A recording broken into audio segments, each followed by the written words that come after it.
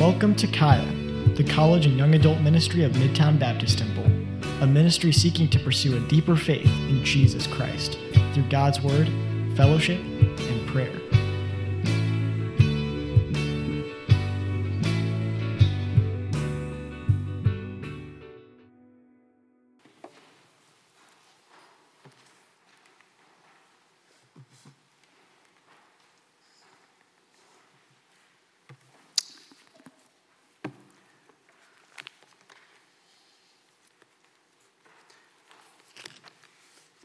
I've been looking forward to this. So, sorry. If I'm extra weepy today, yesterday I got an eye injury. I'm not just joking. I actually did. From the weed eater. So my eyes are extra red, and it's allergy season, and I'm here with you, and so forgive the extra waterworks. Today, I actually got a paper towel, just in case we need some extra, the tissues don't do. So, we're going to be in Acts again, together. Acts chapter 15, we're going to be finishing out Acts chapter 15. We'll be in verses 36 through 41. And the last time we were together, hopefully you guys have been following along. And hopefully there's people following along right now. I didn't put the link on the Facebook page, so if someone wants to do that, you can do that. But hopefully everybody's got the link and they're watching along with us today. But last we were together, we saw Barnabas and Paul go through yet another trial, right? And they were, in the last story, they were in Jerusalem debating the topic of grace. Remember that? And things fell out to their favor. And everybody, all the apostles and the leaders in Jerusalem recognized the validity of grace through faith as a simple reception for the Gentiles, that no law needed to be added to that, no work needed to be added to that, but simply that Jesus dispensed his Holy Spirit for all those who simply put their faith in him. And so they took that word back to Antioch, to their church, and there was celebration, and they were really excited. And so Paul and Barnabas have been kind of in a season of rest at this point. They're hanging out in Antioch. They're edifying the people. That's kind of where we've left off. And we're going to be talking today about fighting for unity. Fighting for unity. And that's the name of today's message. And before we get started, I want to say this, that we have to not forget that unity is worth fighting for. I think a lot of us are convinced that unity is kind of like riding a bicycle, right? And in our time apart from one another, in this time of isolation and quarantining ourselves, as we start coming back to church, that unity is just going to be this natural thing, and we're going to pick up where we left off, and we're going to jump right back in, and we're going to love each other. There's going to be a huge celebration, and clearly, look around, that's not true. That's not quite how this thing is unfolding. And I want to remind you that unity is something that you have to constantly be working towards. It's a constant thing that you have to reckon and handle and work through, because relationships are always complicated. They're always complicated. And there will always be moments in ministry and in relationship with one another where the adversary finds a way to create division, and we're going to have opportunities to buy into lies that cause small and minor infractions, minor divisions. And the worst death is a death of 1,000 small cuts, right? And that's how ministries usually fall apart. That's how ministry works usually fall apart. It's not often that it's one just big doctrinal thing that causes splits in churches. Sometimes that happens. But a lot of times it's many, many things that build up over time that cause divisions, lack of communication. And I want to warn you, even right now in our time of isolation, that when we come back together, it's going to be absolutely crucial for us to learn again how to work out complex relationships in ministry. And that's what today's going to be about. I think a lot of us have experienced losing close friends to stupid things. I mean, I think if we look back on our childhood especially, when we're young, it's often, on the playground, on the basketball court, playing 2K, Little things, little moments where when you're young, you have relationships that fall apart. And when you look back in time and you think about those situations, you think, how did I even lose that friend? You know, I don't know. If you're like me, you've got relationships that kind of just disintegrated over time. And it's hard to put your finger on one thing that caused it. A lot of times it was many, many little small things that drew you apart. Now today we're going to talk about what divided Paul and Barnabas in ministry. And we're going to find out today that Paul and Barnabas also have difficulty in their relationships. Two men that we highly, highly revere. That we look to as, remember we've talked about this over and over again. Paul is our example as New Testament believers. He's the one that we look to. And we see today a very painful disagreement that ends up dividing these two dear brothers. And we're going to look at that very closely today. And we're going to talk about ways in which we can avoid that type of division in ministry. Let's pray, and then let's get into it. Can we? Are you guys awake and alive with me? Yeah. All right, all the ninjas in the room, say amen. Dear Heavenly Father, Lord, we thank you so much for your word.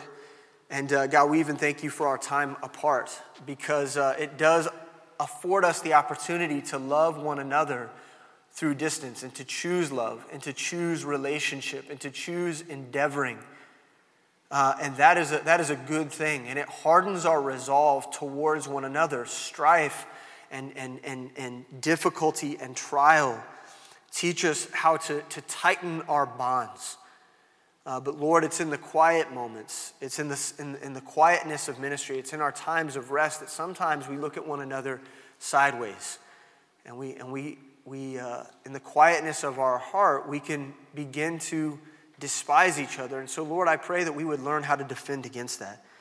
And Lord, that you would teach us from your word today what it means to persevere in relationship with one another, not just for the sake of the mission alone, but also because we're dear to each other. And because we're bound together by your Spirit, there's something very, very special about the love that the church has as individuals for one another, as the bride of Christ is bound by a vow. And Lord, I pray that you would help us to protect that at Midtown Baptist Temple. And as we continue to plant churches all over the world, Lord, let that binding continue to take place, and that we would continue to pursue one another with fiercity and in love.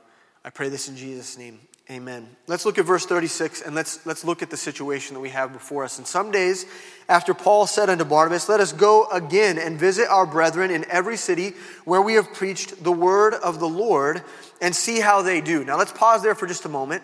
Side note, this is what we ought to do as well. As we continue to plant churches all over, it's going to be our responsibility, brothers and sisters, not the pastors of this church's responsibility, our responsibility as members to reach out to the church in Tampa and say, I'm praying for you.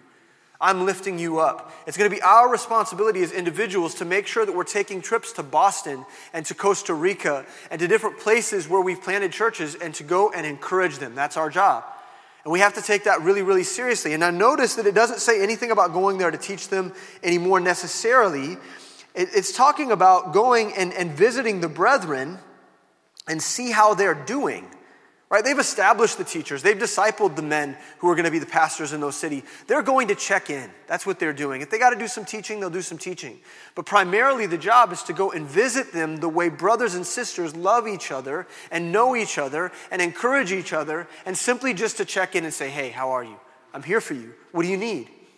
And that is the way we ought to be going and visiting our sister churches, particularly as we continue to plant them over time. Continuing on, verse 37, and Barnabas determined, strong word, to take with them John, whose surname was Mark. You guys remember Mark? And Paul thought not good to take him with them, who departed from them from Pamphylia, and went not with them to the work.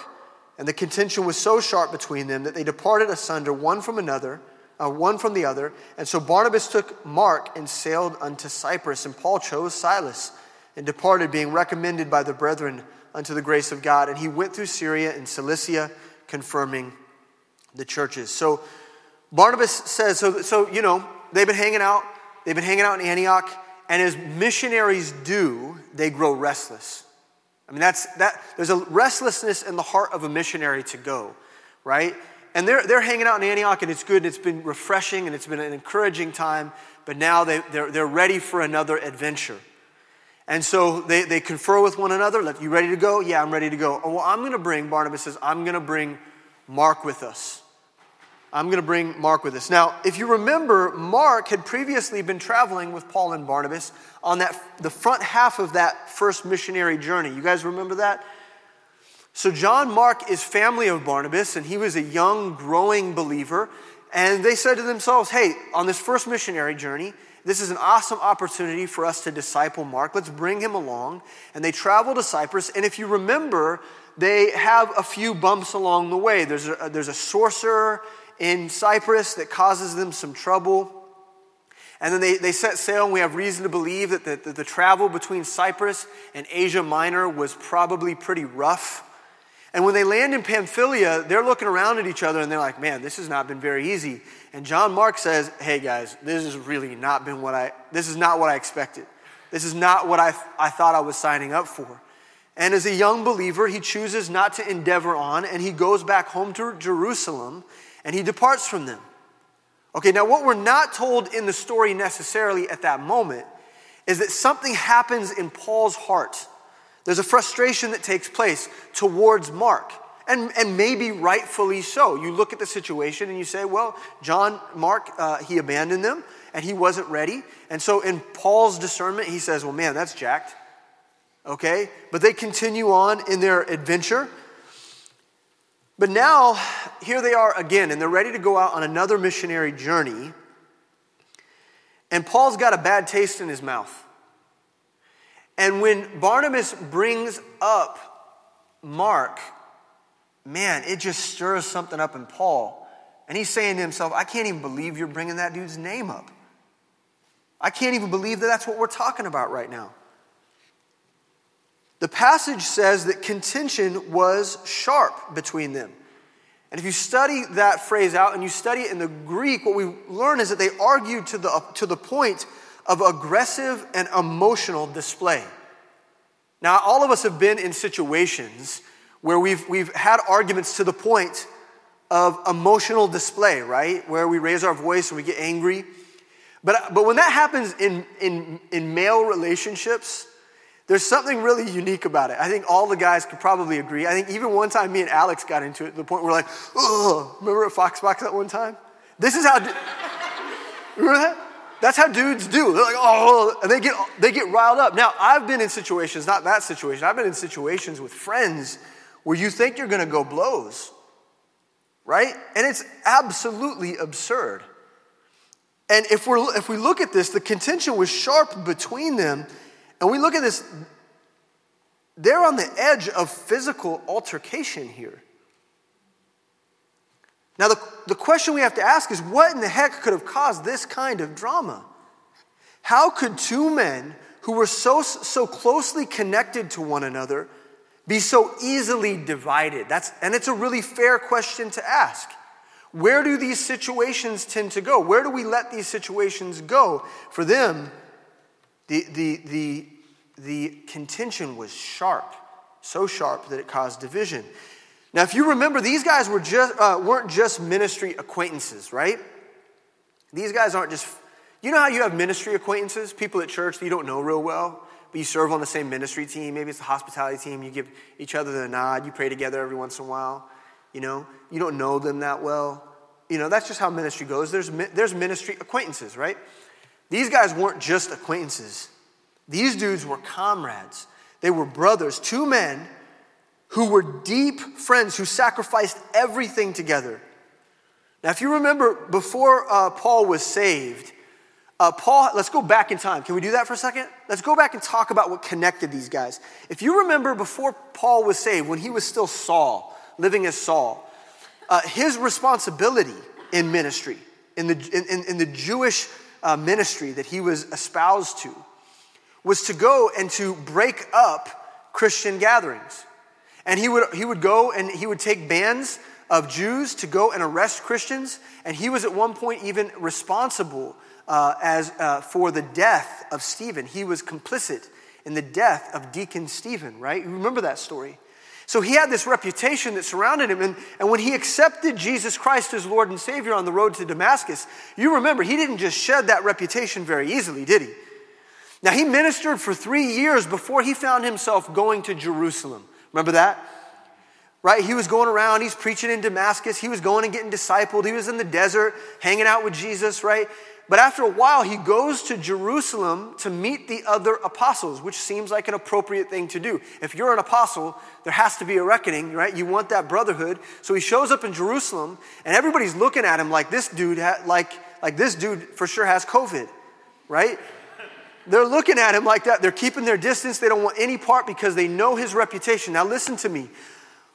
When Paul needed a friend most, who was there for him? Barnabas was there for him. Barnabas was the first person to make Paul feel welcome in Jerusalem. And he didn't just make him feel welcome. He went to the other disciples in Jerusalem and testified of how God used Paul in Damascus and how he preached the same gospel, encouraging them to accept him and to receive him, and they do. Barnabas was the person that was the bridge builder. He was the man of peace. He was the man of rest. He was the man of consolation. The bridge builder that brought Paul into the fold with the other disciples. So Barnabas went to bat for Paul when he needed friendship the very most. Now, there was a time when Barnabas needed a friend as well, didn't he? Sometime later on, the apostles in Jerusalem were hanging out and they were talking and they were like, hey, do you guys see what's going on? Have you heard these reports of what's going on in Antioch? Right? You guys remember this? And they're talking to one another and they're like, man, guys, Gentiles are getting saved left and right. We got to do something about this. There's hundreds of new believers there. Let's send our very best to Antioch to make sure those folks are getting discipled right, that they're learning the word of God. These are Gentiles and primarily, and they don't really know what's right. They don't know the word of God. Let's go and teach it to them. Let's send Barnabas. And now Barnabas goes and he starts establishing a work.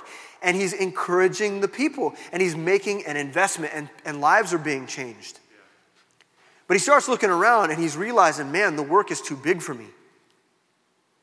The work's too big. I need someone who has wisdom that can come alongside me, preferably a person who's good at teaching, good at discipling, good at sharpening. You know who I need? I need Paul. And so he goes to Tarsus to find Paul and bring him to Antioch, where Paul can make an investment. And the two of them disciple the people in Antioch for a whole year. You guys remember that? So what happens? Paul stood in the gap and was present for Barnabas when he needed a friend the most. Do you see what happened there? Barnabas gave of himself, sacrificed his own reputation to bring Paul in and to love him. And when Barnabas needed a friend to come alongside him in the work, he reached out to Paul, and Paul was there for him in the work, and they endeavored together. This is what friends in ministry do. This is how we're bound together. Now, not only that, after they minister for a year, the elders in the church of Antioch are looking at one another, and they're like, the work is big. There's believers everywhere. They're popping up all over the Gentile world. Now we need to send some people to go handle this work. And as we look around, it's clear to us that Paul and Barnabas, the Holy Spirit is converting. Paul and Barnabas are the ones that are supposed to go. And so they pray over them, they lay hands, they ordain them, and they send them out. And Paul and Barnabas go. And we've been looking at this over the last few months. We've been looking at all the things that God has done in Paul and Barnabas' life. That first missionary journey was amazing. There were victories around every corner. Victories where the two of them could celebrate. You know the moment? I've been watching The Last Dance, okay? This is the story of Michael Jordan and the Bulls. And you see the things that bind a team together. It's never perfect, right? It's never perfect. But there's something about teammates that they can just look at each other and they can read each other's mind. I mean, sports are like that, right? You're out on the court, and over time you build this thing where you give a guy a look and he knows that means you need to cut to the basket, right? You give a guy the right look and you know that, okay, we got to move the ball that direction. And there's these looks that you give each other when you're teammates. And I just imagine them. there's so much victory and there's so much awesome stuff going on. And there's quiet moments where they look at each other and they say,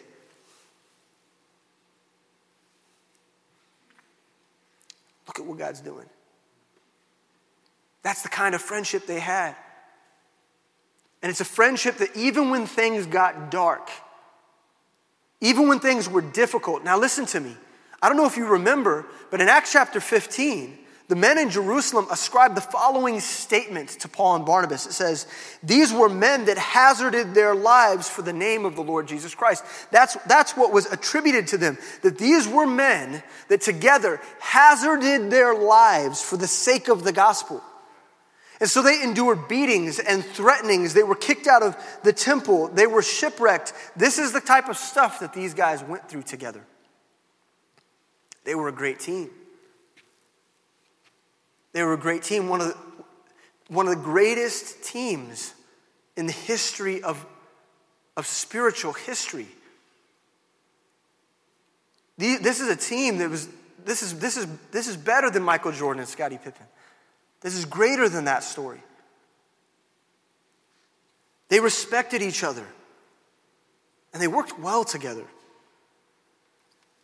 So why does the band break up? How could something like this happen? How could they let this conflict tear them apart? The Bible doesn't gloss over this story. Have you noticed that? You know what? We've got to recognize this, that there's so many cool things the Bible talks about, but when the Bible doesn't gloss over people's dirty laundry, then we need to take very careful attention to that because there's a warning there for us. And the Bible here, when Luke makes this record of what happened between Paul and Barnabas, there's a reason why he's doing that.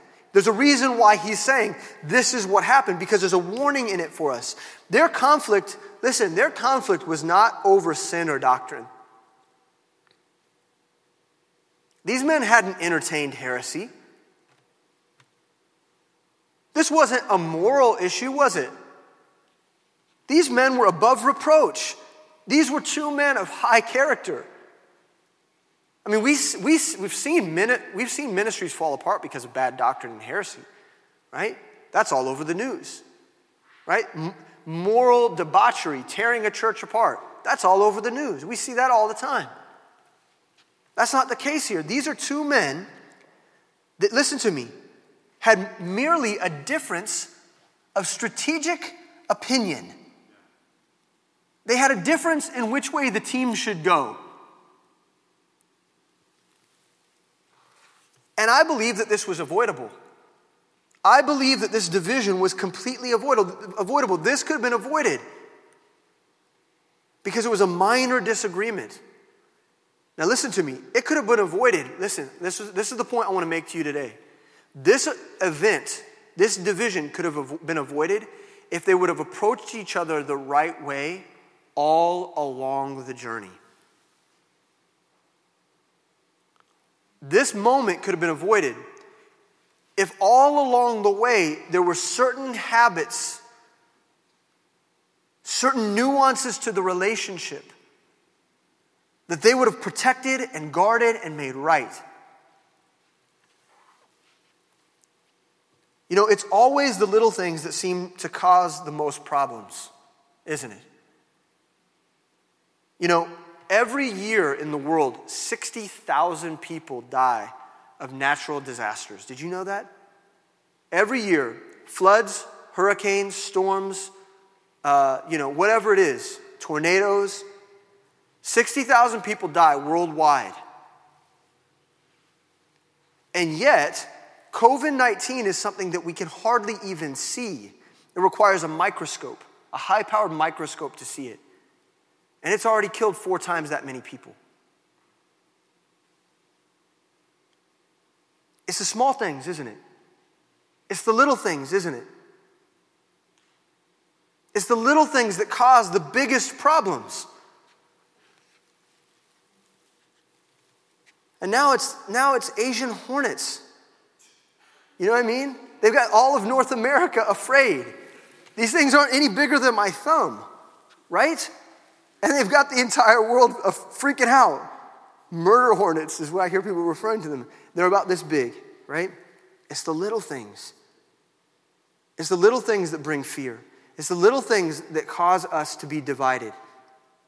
Isn't this, for those of us who are in relationships, maybe dating relationships or married, you know this, right? It's the little things that get under your skin, and if they go undealt with over time, what they do is they cause serious problems. Remember that. It's always the little things that erode at the fabric of our unity. Have you guys seen erosion, how it takes place? Erosion doesn't usually happen overnight, right? It's the rains of years after years that cause erosion on the side of a hill. And I think that this is actually very true about Paul and Barnabas' situation as well. It was the little things. Their weaknesses are exposed for us. There were weaknesses in their friendship that caused this problem long before the conflict actually came. It was the small cracks in their armor. So we're going to talk real quick about fragility and familiarity in family. Okay? Fragility and familiarity in family, right? We're a family, correct? Well, there's fragility in our relationship. There are small, minor aspects of our relationship that if we don't go about mending them, will cause divisions among us. And one of those things can be the nature of our familiarity with one another. After 2.5 years of ministering together, year after year, these men certainly knew everything about one another, didn't they? In ministry, they camped together, right? I assume that they were camping because Paul made tents. I don't know. I just assume that they're camping together. They're building fires together, right? They're farting in each other's presence. Okay? That's for Sam. I'm throwing that in there for Sam, right? And they know each other, right? They're hanging out. It's like they're locker room buddies. They know what's going on, right? And they have that kind of camaraderie. They see each other. They see each other in their strengths, and they see each other in their weakest moments as well. What sets this person off? They see these things. But in this moment, a moment of rest, isn't it? They're in Antioch. It's a moment of rest, contemplation. Suddenly, they allowed what would have amounted to a minor discrepancy. They allow it to be magnified. And their love was set aside. And the contention and trial that was once upon them was now fostered within their relationship. So in other words, this little minor trial was allowed to be magnified. A molehill became a mountain. And they allowed themselves to put their love for one another aside for a moment to entertain this division. Proverbs 10:12 says, hatred stirreth up strifes, but love covereth all sins. Once upon a time, Barnabas was the one guy that could look past Paul's issues. Paul was kind of a brash, right? We see this. He was kind of brash, bold, intense in his behavior. And once upon a time, Barnabas was the one guy in the world that could look at him and say, hey man, I see something in you. You're my boy. We're tight. And I can look past the fact that you're that way. And once upon a time, Paul was the one guy that could see that when Barnabas' meek spirit allowed him to get walked all over, Paul could look past that and say, okay, no big deal. Once upon a time. That's the kind of friendship they had. But they had somehow magnified their minor issues. And they couldn't see the forest through the trees. Proverbs 17:9 says, he that covereth a transgression seeketh love. But he that repeateth a matter separateth very friends. I wonder how many of us have allowed our perspectives of the brethren to be tainted because of minor issues, minor flaws that we see in each other, just because of familiarity, just because of proximity, just because of time in ministry together. We can see the weaknesses in one another, but some of us have allowed ourselves to fall prey to wicked perspectives, and we hold silently. We don't even know we're doing it. Contention in our heart. And you know what? We have a danger of storing up those ideas until the moment that we can pull them out of our back pocket and stab our brother with them. We are all in danger of doing that. And it's only natural that we see one another's weaknesses, but the question is, are we going to use that as ammunition against one another in the right moment? Or does this mean that we have an opportunity to die to self, engage our brethren in humility, and let love build unity despite the differences and weaknesses that we all have. We all have them. Here's key point number 1. The secret to sustainable ministry is loving and serving despite our shortcomings. That's the secret. Now, I think that all of us could, for a long time, minister together just simply for the mission's sake, right? I think a lot of us could just endeavor for the mission's sake. But in time, if our character isn't right, if something is off in our character, the mission isn't going to be enough to bind us to one another, because we're going to see things in each other that we hate, that we despise.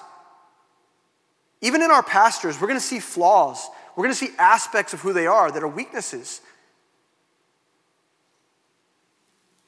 And if we don't understand that we all have shortcomings, and that if we want this thing to be sustainable, that we have to die to the things about each other that we don't like or don't agree upon, if we can't look past those shortcomings in time, we will not recover from the damage done to our armor. And we will be susceptible. And so do not let your familiarity with one another in ministry. There's some of you in this room that I've known for 10 years. I've known Eric for 20 years. Dang, bro. Oh. And guess what? Eric, maybe more than anyone in the ministry at this church, knows my weaknesses. But you know what I have with Eric that we've cultivated over time? Early on, I would say that Eric and I we were not suitable friends early on. But the thing that we did together is that we endeavored. And we chose, despite the differences in musical preference, in garb, in, where we eat, and these minor things, or, the way he says this one thing just drives me crazy, right? Or whatever, he's got a list a mile long about me. But that despite all those things, that what we do together is we choose to look past those things and encourage each other the right direction. We're friends despite differences. We have to actively choose that. It has to be conscientious. It's not like riding a bike. You have to practice it. It's a continual practice, and it gets more and more complex over time. The more ministry changes, it changes right out from underneath your feet. Sometimes ministry changes like that. And in those moments, you have to be willing to look past each other's shortcomings. This is most common when we're not focused on the ministry work itself, that these divisions rise up. Oddly enough, we are at our weakest when the pressures of ministry are relieved for a moment, when our guard is down, and we're no longer dependent on God's strength to get ministry done, right? Suddenly our focus turns toward the little things that are important. We have to keep our eyes on the mission in order to avoid making a mess of our family. The ministry it is a fire inside of us that says, you know what, I recognize that there's a pressure on Eric and I to be friends. It's not just that we want to be friends. That happens over time. But there's a pressure upon us as leaders in ministry. We have to be friends. And so we got to work for it. The next thing is the folly of favoritism. The folly of favoritism.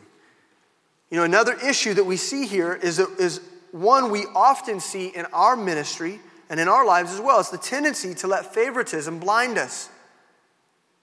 Favoritism can blind us. In the case of Barnabas, Mark was his nephew. Colossians 4:10 tells us that he's family. And certainly his love for his nephew, whether for good or for bad, right, would have clouded his judgment. Family has a way of doing that, doesn't it? Now we often, just like Paul and just like Barnabas, let our preference or our favoritism do the very same thing. Sometimes we have a hard time seeing situations with sobriety and open-mindedness because we are too busy defending a person or a position. Have you ever thought about that? We do a lot of that in ministry, in our flesh, don't we? We defend a person. We hold, maybe it's a disciple. Maybe it's a family member. Maybe it's a disciple that you disciple, right? You want to think the best of them, and so you're prone to bias in their direction, and when the moment comes, and the contention comes, you unrightfully defend them. Or maybe you abandon them. When someone comes and whispers this thing in your ear about how so-and-so, and you don't do due diligence, and you let a thing divide you from your disciple. And we have these preferences in terms of people in ministry, our besties in ministry. And we kind of, what we do is we'll move them and shift them and put them in categories. We're like, these are my closest. And we don't do it, but there's this thing in our mind. These are the people that I'm closest to, and I would defend them till I die. And then what it does is it causes a fogginess in terms of sobriety and spiritual discernment. The same thing is true with positions. We can take a position in ministry, an idea, right? A concept, and we defend that thing to the death. Oh, I want to do this thing in ministry. And we vaunt it up in our heart and in our mind. And suddenly, when it doesn't work out in ministry the way we imagined it would, we defend that thing till we die, and it causes division. There's one thing I've learned from being in ministry is that a lot of the things that I'm prone to being enthusiastic about, they're not always the things that the other pastors are very enthusiastic about. Why? Oh, because we're different, right? And if we play favorites, then we're only one step away from prejudice and partiality in ministry. If we play the game of favorites, we're only one step away from prejudice. Paul actually warns Timothy of prejudicial thinking in 1 Timothy. When discussing how to decide who should be promoted in ministry, he gives Timothy this warning. He says, hey, bro, there's one thing you need to really watch out for when you're looking at men and women in the ministry and you're thinking about moving and shifting anything. You have to be really careful of this one thing. It's called partiality. Because if you let your partialness lead you in decision-making, you're going to promote the wrong people along the way. 1 Timothy 5:21 says, I charge thee before God and the Lord Jesus Christ and the elect angels that thou observe these things without preferring one another before another, doing nothing by partiality. Lay hands suddenly on no man, neither be partaker of other men's sins. Keep thyself pure. In other words, don't show people preferences, but use objective spiritual observation in order to determine where one should be placed within ministry. So that's a warning for Timothy, but we can heed that warning as well, can't we? That if we let our prejudice get in the way, we're going to make bad decisions. We're going to be unsober. We're going to cause harm and division where it ought not be. So key point number 2, listen. The secret to stable ministry is to overturn individual preferences and take up the cross. The key to stable ministry. We're talking about, again, ministry over time. Ministry that reproduces. Ministry that plants new churches. Ministry that builds new ministry. Ministry that evangelizes to new parts of our city. Ministry that's sustainable and stable to do the work. Has to be one where the individuals in the ministry die to the things that they're set upon. Their tendencies, their partiality. We have to put those things aside and take up the cross and die for our brother's sake. I have 1,000 bad ideas. I've got 1,000 bad ideas, and God uses the other pastors in this church to guard you from them. But you know what? I have 1,000 good ideas too. That God didn't even need to get the mission done. Good ideas that I had to set aside that could have worked, but guess what? We'll never know because God had something else in mind. And I have to die to those things. The goal isn't to be right, y'all. That's not that's not the goal. The goal is not to be right or to win something. 2 men who lived in a small village. Got a story for you. 2 men who lived in a small village got into a terrible dispute that they could not resolve. So they decided to talk to the town sage, which is, I guess, like the wise old man in the city. Okay? Apparently, Eric and I are the sages in this crowd. It's like the old guy that's hanging out. I imagine he's sitting on his front porch and he's like whittling something. Now, the first man went to the sage's home and told his version of what happened. And when he finished, the sage said, "You're absolutely right." The next night, the second man called on the sage and told his side of the story. And the sage responded, "You're absolutely right." Now, afterward, the sage's wife scolded her husband. Those men told you two different stories, and you told them they were both absolutely right. That's impossible. They can't both be absolutely right. The sage turned to his wife and said, "You're absolutely right."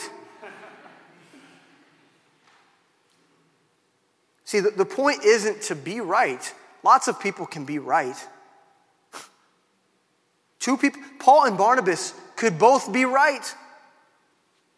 That's not the point. See, God knows.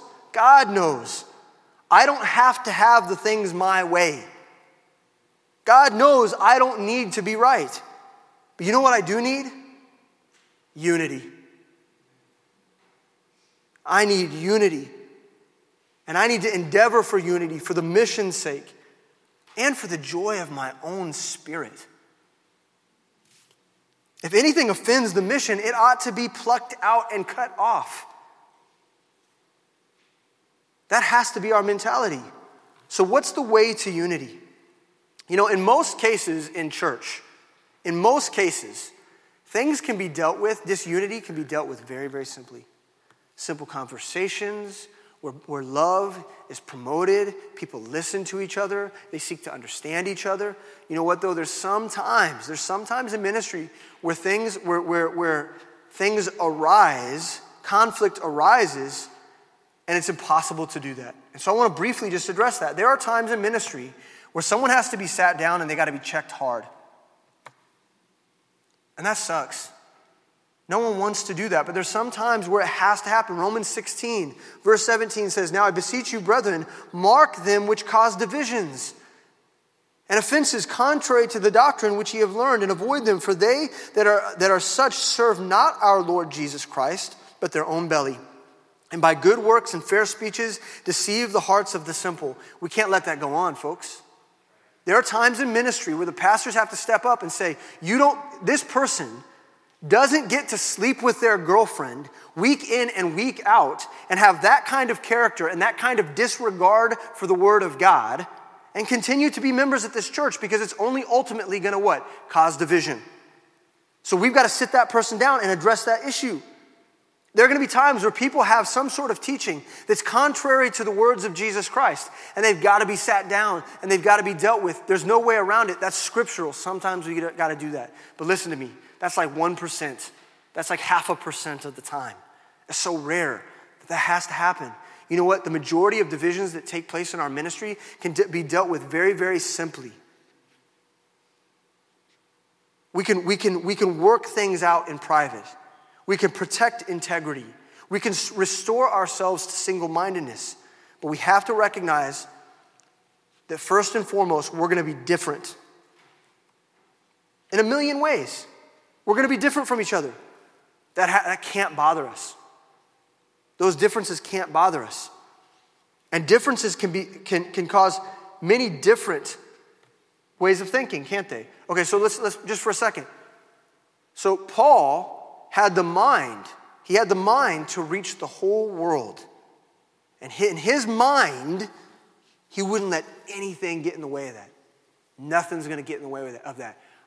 This is the mission that God's calling me to do, and not even John Mark is going to get in the way with that. You got to hear me on that, Barnabas.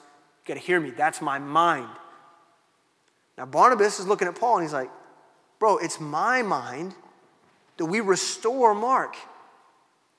That's what the mission, that's part of the mission, right? We should restore Mark. Here he is. He just needs some help. He just needs us to love on him and give him some time. He's going to be cool. Guess what? Both of them were freaking right. In every way. They were both right. But listen to me. They were different, but they were right. Now hold up. The one area that they weren't right is neither of them had the mind to be unified. Oh, they had a mind to reach the world. They had a mind to restore, but they didn't have a mind to be singular in the way that they thought. And they were both right in their own ways. But if they would have been willing to sacrifice their perspective, the contention could have been avoidable. This testimony could have been avoidable. And they may have even gone separate ways. Paul could have looked at Barnabas and said, you know what? Man, you know what? I hear you. I'm just not in that place. I don't think that's what the Lord has for me right now. And that might be your responsibility. And so you know what? Let's peaceably go. And we'll meet up somewhere along the way. But for now, I'll leave the responsibility to disciple Mark to you. And you guys can go to Cyprus, and I'll go this direction. And we don't have to agree, but we have to have unity. We have to have unity because I love you, and I'm willing to die for you.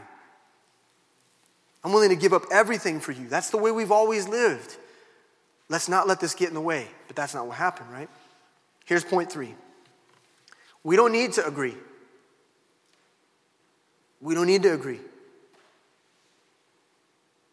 Okay, God knows, even on the pastoral staff, we don't always agree. We don't need to agree, but we do need to be single-minded. We do have to be single-minded. We have to be unified. And that means someone's got to die. Someone's got to let go.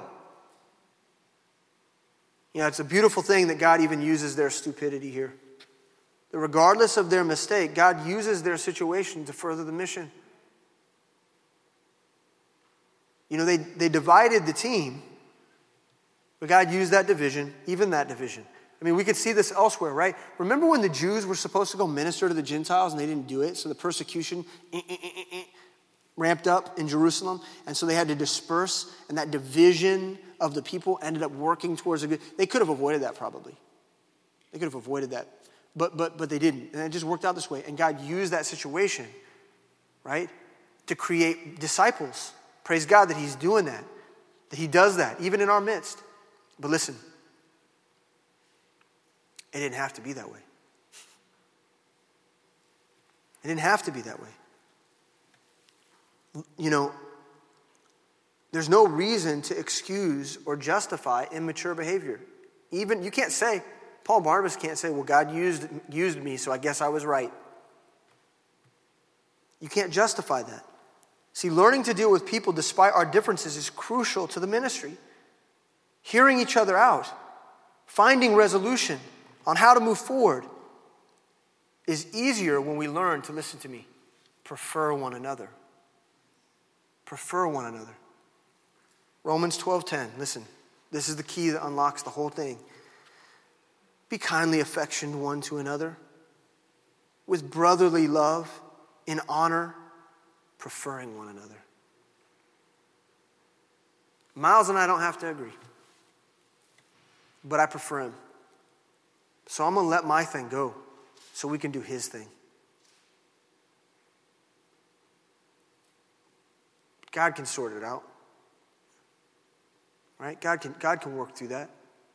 But I can't stand to live a single day where Miles would be upset with me. I can't stand that idea.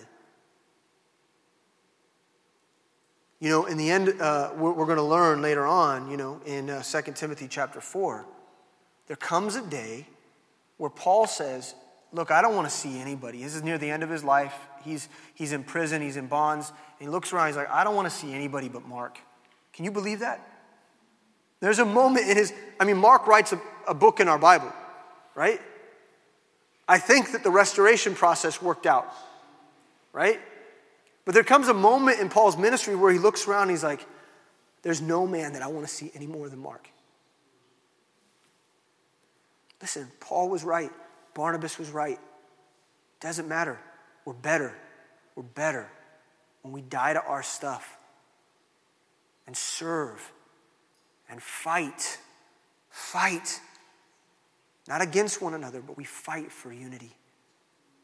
And as we come back together as a ministry, there'll be many flaws. There'll be many mistakes that I almost said Mr. Briscoe. I went back to the classroom. That Pastor Briscoe makes, right? Right? There'll be mistakes that Sierra makes, that Simon makes, that Brennan makes. There'll be mistakes that we make. We'll have flaws. We'll mess things up. We'll have shortcomings. Listen, as that happens, we can't let it divide us. We've got a job to do, And God died to make us brethren, to make us family. He died for that work. We can't die to make that work. We can't die to make that work. I think we can. We got work to do. We don't have time for this. We don't have time for baloney. Let's die for each other. I love you. I'm telling you right now, I'm going to say it to your face. I want to die to preserve you. I want to prefer you in every regard. I want to give of my resources and my time. I want to strive with everything I have, full of faith, to make you a disciple of Jesus Christ, for you to realize who you're supposed to be in the ministry, for you to grow up. And listen to me, you've got shortcomings. We can work through that. I've got shortcomings. We can work through that. But we got to fight for it. You hear me? Okay. It's such a small group, I feel like I should ask, does anybody have any questions? Right? Let's pray. Can we pray? Let's end in worship. Who wants to worship on the way out? I love you guys. I love you who are watching. I love everybody in this room. Let's continue to fight what God has brought together. Fight for it. And continue to pursue the mission. Dear Heavenly Father, Lord, I love you. We hope that today's message encouraged you to follow Christ in His Word. For more information about Kaya, for service times, and information about our disciple-making ministry, please visit our website at caya.live.